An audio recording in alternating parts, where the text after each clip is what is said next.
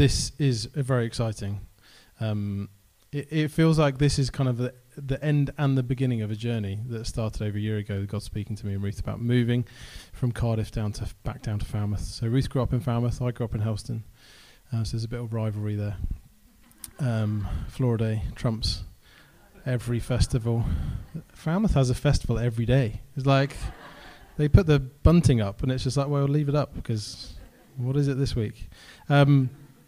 So what we're going to do over the next 4 weeks is just unpack our vision statement, which is kind of what we've boiled down, wrestled with over the last, basically a year of what we think God is calling us to as a community. What would Falmouth Vineyard be known as? So that will be fun for you. If you do miss a week, don't worry. We're going to, by the magic of technology, hopefully put it up on the website. I haven't worked out how to do it yet. But in faith, it will be there for next week. So if you miss anything, and by faith, this will be recorded as well. Dave's on it. So, I just thought, let's just stick it up, Dave. Can you put the statement up? This is the statement we're going to go through. We believe God has called us to establish an extravagantly welcoming, authentic community that is empowered by the Holy Spirit and rooted in the Bible to see Cornwall come alive through the hope and freedom that Jesus brings. So tonight, we are just going to be looking at that first phrase, extravagantly welcoming. What does it look like to be a community that is extravagantly welcoming and known as being a welcoming community? So we're going to look at a Bible story, one that Jesus told, one of the parables, and look at a few other verses as well. But before we launch in, I'm just going to pray. So Lord God, we thank you. We've got this time to share together. Thank you. You've given us your word to read and that reveals more of your love and your character, your depth of relationship you long to have with us. And Lord, we just pray you would empower me by your Spirit to speak your words. And Lord, we just pray that even though it's late on a Thursday night, that we'd be able to listen as well. In Jesus' name. Amen. So, when you think about vision statements, they're kind of weird because in theory, doesn't every church kind of have the same vision? That's what I kind of think. Like Great Commission, surely it's go out and make disciples of all nations. So when you think about a vision statement for a particular church, the way I think about it is how is this church going to reach Falmouth? And what is it going to be known for? So that's kind of where I'm coming from. And our vision statement is purely just us trying to discern what God has called us to in this town and beyond. How can we as a community introduce Jesus to Falmouth? That's basically it. And what is this community going to look like? And I appreciate that not all of us live in Falmouth, but I think there's an invitation in this talk, regardless of our geographical location, that we would be extravagantly welcoming wherever we live. So tonight, let's launch in. It's something that me and Ruth feel really passionate about. That the church would be known for an open door, that the church would be known for a welcome, the church would be known for amazing refreshments, that the church would be known that you can just turn up however you're feeling, whatever you like. You had the best day in the world, you've just got a new job, to having the worst day in the world, you just had a horrific news, and you would just be able to come into this community and go, it's okay, because I'm with family, and this is a safe place, just have a cry, have a cheer. Can't do Prosecco because we're not allowed Prosecco in here. But you know what I'm saying. That we can celebrate with each other even without Prosecco. It can be done. So, but shouldn't the church, with the amazing good news that the church has, sometimes keeps it under wraps, shouldn't that community be the most welcoming community in the whole? You get clubs sometimes that are more welcoming than churches. But anyway, let's move on. It makes me think, what is the purpose of the church? What's the purpose of this church? Is it a place of teaching? Yes, hopefully. Is it a place of worship? Yes. Is it a place of community? Yes. But it's more than that. The church has to exist for the benefit of its non-members, for the people outside its doors, not the people inside its doors. It's for those yet to come. You might have heard that phrase before. It's for those yet to come. And tonight we're going to look at a passage where Jesus tells the story of a son who leaves home. He messes up his life and then decides to come back to his father and face the music. So hopefully you've got a Bible with me. Let's have a look. We're just going to look at the first part of the story in Luke chapter 15. And it should, by the wonder of technology, come up on the screen as well. This story comes at the end of a passage where Jesus tells a number of parables about the kind of give away God's heart for the lost. He talks about the lost coin, the lost sheep.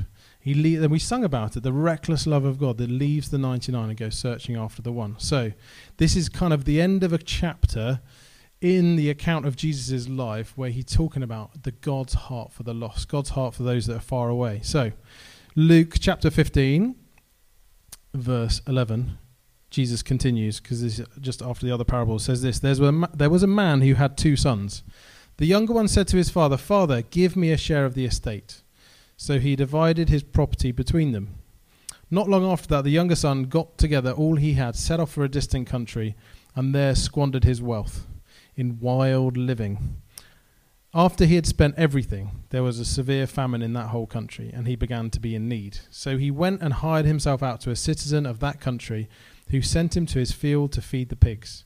He longed to fill his stomach with the pods that the pigs were eating, but no one gave him anything. When he came to his senses, verse 17, he said, "How many of my father's hired servants have food to spare? And here I am starving to death. I will set out and go back to my father and say to him, 'Father, I've sinned against heaven and against you. I'm no longer worthy to be called your son. Make me like one of your hired servants.' So he got up and went to his father. But while he was still a long way off, his father saw him and was filled with compassion for him. He ran to his son, threw his arms around him and kissed him." Verse 21, the son said to him, "Father, I've sinned against heaven and against you. I am no longer worthy to be called your son." But the father said to the servants, "Quick, bring the best robe, put it on him. Put a ring on his finger and sandals on his feet. Bring the fattened calf and kill it, and let's have a feast and celebrate. For this son of mine was dead and is alive again. He was lost and is found." So they began to celebrate. Now this is an incredible story. I love this story.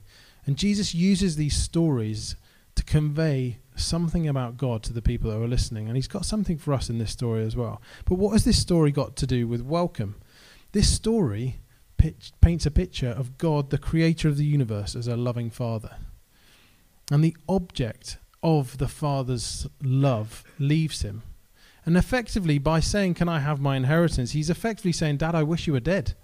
Give me everything I'm going to get when you're dead now, because I want to go off and have an amazing holiday." And he doesn't really plan his finances, and it all comes to a horrible end. And the whole meaning in this story is about the breakdown of relationship between the father and the son. And then if you read on the other layer of this story, it would all be about the Jewish culture and how unclean this guy would have been because he'd gone to another culture, and the pigs would have been the dirtiest job that a Jewish boy could have had. And this would have been shame on his family, shame on the community. And so he's there living a crazy lifestyle, rejecting everything that's kind of all of his culture, all of his history, all of his religion, and squanders this wealth. And in that living, he would have been completely rejected, not by his family, but also by the whole of the society as well, the whole of the culture around him. And I know some of us in the room might be parents. What would our reaction have been? What would your reaction have been? Sometimes I get grumpy when the kids don't put their pajamas on, let alone move to another country, spend half of my money, and then come back. You're like, how's he going to react? Not very good. I'd be slightly grumpy. They forget to say please and thank you, and I'm like, come on, say thank you. This story is a whole new level. But the incredible picture, we read it, didn't we, in this story is the father.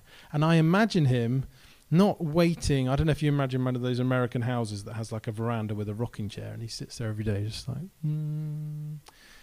Or do you imagine him on the edge of his estate? He's literally at the furthest possible line of the boundary of his land, and every day he's got his binoculars out and he's looking to see, will he catch a glimpse of his son? Is his son going to come home, or is he dead? Because there's no internet. He doesn't know. He can't see his Facebook status update. He doesn't know what's going on. He's not tweeting anymore. It's all gone dead. He doesn't know any clue what's going on with him. But the incredible picture in this story is of God the Father looking, glimpsing on the edge of his land with his most powerful set of binoculars to get a glimpse of his son returning. Not so that he can give him a good telling off, like, oh, I can't wait till he gets here because I'm going to give him a right piece of my mind. How dare he? Doesn't he? Who does he think he is coming back here now after doing all of that stuff? No, it's not. And it's not so that he can say, well, do you know what, since you've been gone, the few rumours came back to the village and they all know what you've been up to, and now I'm living with the shame of what you've done. It doesn't say that, does it? It says this, verse 20, but while he was still a long way off, his father saw him and was filled with compassion for him. He ran to his son. This would have been culturally completely unacceptable. The men in that culture at that time would have been wearing long roby things. He hitched it up, ran to the edge of his... Like this, you just did not do that. Did not do that at all. He ran to him and threw his arms around him and kissed him. And can you imagine the reaction of the son going, am I in for it? Am I literally? Well, how is he going to react? And instead of getting a mouthful or a kick in or anything else, he gets a hug, an embrace, and a welcome. And not only that, the father says, quick. And he says quick because he needs his household to come out and embrace the son. He restores him. He gives him a robe. He restores him into the family. Gives him a ring. He gives him his sonship back. And he puts sandals on his feet because he's not coming back as a servant. He's coming back as a son. And he gets to him before the village can get to him. And he takes the shame and restores him into the relationship.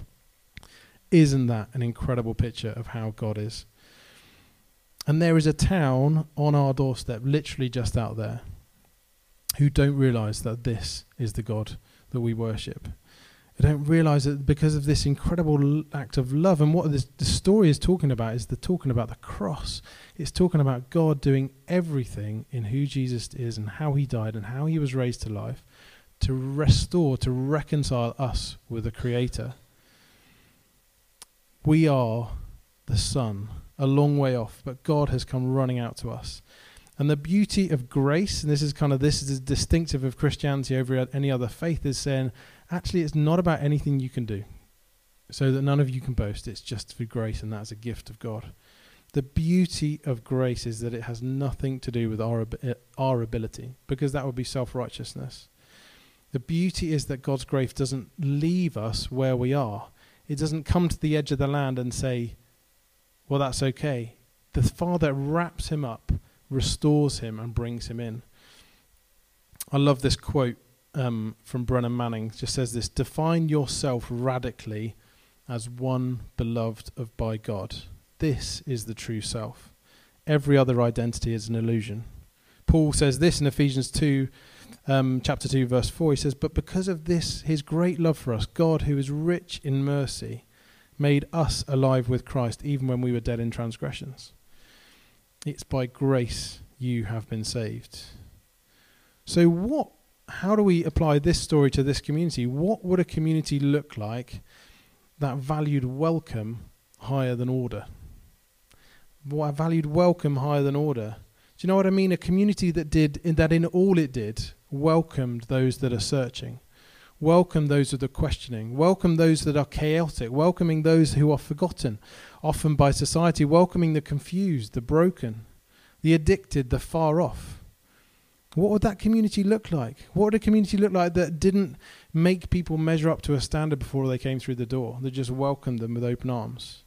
But because we all recognize that we are nothing but apart from the grace of God, because we are no better than anyone else. We are just by faith receiving this grace. We recognize our own brokenness, our own failures, and our own weaknesses. And that is a position to welcome those around us. God gives us a mission to extravagantly welcome in this passage, and we hope to be a community that welcomes with peace, not with questions. Another side of this extravagant welcome we feel as a community that God's been really putting on our hearts is that it would extend to all ages. It's not just for us in the room now. I've just been really struck by Jesus' words it's in Matthew chapter 19, verse 13. It might come up. Just see the parents of some little children. Jesus is just trying to preach, and they try to bring the children up to Jesus for him to bless them. And the disciples kind of bodyguard Jesus and get in the way, and they're like, no, can't come through. Hang on, this is Jesus. There's no children allowed. Come on, they're nothing in society. What are you? This is Jesus. Come on, he's a big deal. Off with you. Then the people, verse 13, then people brought little children to Jesus for him to place his hands on them and pray for them.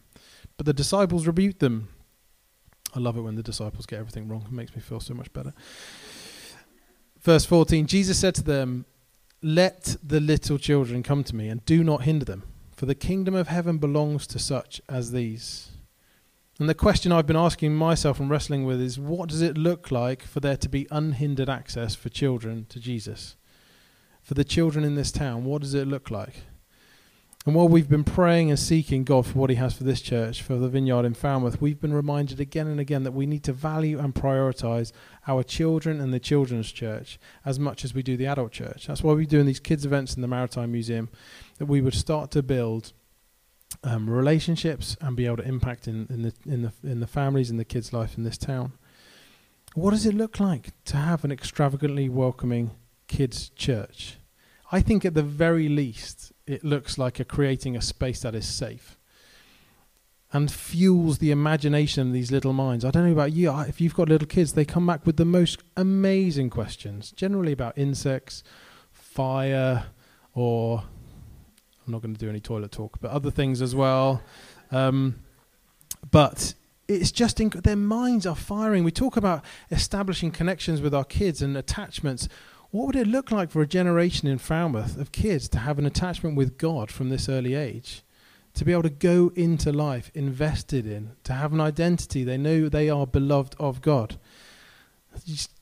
I'm excited about that. That gives me... at the very least, it's creating an environment where they're safe and they're fueling their imagination. It's about having a kids team that are captivated by Jesus themselves. They have the resources they need to communicate the passionate love of God and the incredible person of Jesus and the wonder of the Holy Spirit in a way that they will understand. And we'll talk a little bit more about that next week as well. I had a conversation a few weekends ago with one of the school dads at a birthday party, and he mentioned that he grew up with Ruth, and I was silent. I was like, "That's nice," and then he said, "Oh yeah, we went to the same church together, blah blah blah." And I used to get dragged along to the kids stuff, and I really hated it. I was like, "Oh, I just want to be out playing football." And I was like, "All right, that's interesting." And then he explained to me again, like one-sided conversation. I'm just not religious at all. It's not that I don't mean live a moral life. I just can't really see the point now. And then he just said a fascinating thing. But he said, "You know what? But it's still when it gets tough. When my family's going through something, or like it's really hard, I still pray." I'm like, that's amazing. So and then he went off and we talked about cars, because that's what dads do, and dads with more than one child talk about how you can have the best car that fits the most car seats in. That's really hard. These are the things. They're just tough. It's tough. How can you find a car that's... Anyway. And then he went off and blah, blah, blah. And he came back and he goes, "Oh, I just chatted to Ruth, and then you actually lead a church, don't you?" And I'm like, "Yeah." He said, "I'm so sorry. I really didn't mean to say what I did. Like, I'm really sorry. I'd talked about the other church." And I was like, no need to apologise. I literally said to him, what I heard you say was, you didn't like the packaging of church, but you did not reject Jesus. You didn't reject the person of God. You didn't reject the existence of God, and you still cry out to him when you pray. I was like, you have actually still caught something, even though you didn't like the packaging. What would it look like for a community in this town to not just connect, but thrive on the Word of God and in who they are in Christ? Isn't that interesting? It's fascinating, the amount of people in our society that when everything is going wrong, they still cry out in prayer. Still cry out in prayer. Faith foundations are laid during children's early years as well. They need to know they are an object of God's love. They need to know that their identity is in him and the beauty of Jesus and the comfort the Holy Spirit brings in all they're going through. And I'm constantly reminded that the gospel is good news. It has to be good news to our children as well. It's not a chore. So we want this community to be a beacon of grace. A beacon of grace. Welcome everyone who wants to explore faith and who is asking questions about who Jesus is. And we would then have the privilege of introducing Jesus. And we would empower every one of us. It's not just the Nathan and Ruth show. That would be a horrific show. But that we would all be empowered to have these conversations and go out and say, "Do you know what? I just had this night at church." Or we were talking about Jesus. Have you ever thought about exploring who he is and some of the claims? He doesn't ever say he's just a wise man or a prophet. He actually says he's the Son of God. Like, what does that mean? Isn't that crazy? Isn't the Bible weird? Like, have you read this bit and just start those kind of conversations about who Jesus is. Why did he die? Like, what's Easter all about? Like, what's the big deal with Christmas? There's so many conversations you can have. Because sometimes it will involve teaching and explaining the Bible and the gospel, and other times it will just be demonstrating the love of God. Almost this grace shown to us. How do we demonstrate that love to this town, to the communities that we live with, are not just theoretical neighbours, our actual physical neighbours? Would they know the love of God through how we are neighbouring them? And other times it might simply be providing space and opportunity to invite God's presence and let him minister to us. Just creating that safe space for people to explore who Jesus is. So, part 1. Should we stand? Oh, 9 o'clock on the dot. So, do you want to come up? We just have loved in the Vineyard providing space at the end of this service just to respond.